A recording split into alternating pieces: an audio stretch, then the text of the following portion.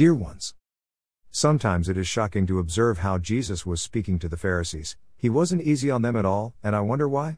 In Matthew 23:27-28 Jesus says, "Woe unto you, scribes and Pharisees, hypocrites! For ye are like unto whited sepulchres, which indeed appear beautiful outward, but are within full of dead men's bones, and of all uncleanness. Even so ye also outwardly appear righteous unto men, but within ye are full of hypocrisy and iniquity." Jesus speaks directly to them, confronted them without sparing them from the reality of their hearts.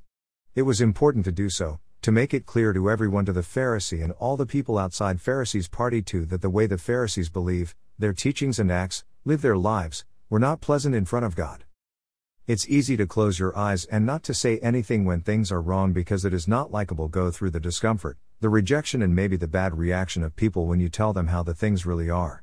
But, even when is going to the doctor, man must hear the truth about his health condition. Is it pleasant to hear what the doctor says? No. It is requiring the intervention of a specialist? Yes. Are you ready to receive it? No, it is a shock to hear your diagnosis and to go through, towards healing. Require work? Yes, a lot. Requires discipline, diet, resting, staying under observation, and healing. There is no spiritual and physical healing without going through this process. Jesus knew that the Pharisees need his truth be authentic, not pretending, to be said about themselves, even if he was very confronting with them. Is this meaning that Jesus didn't love them or forgave them? Of course he loved them and forgave them, but the things that Jesus rebuked was their wrong thinking and acting. They thought that is righteous and right, that do not need him, and lost their love for people in need, widows, orphans, poor people, or any kind of need.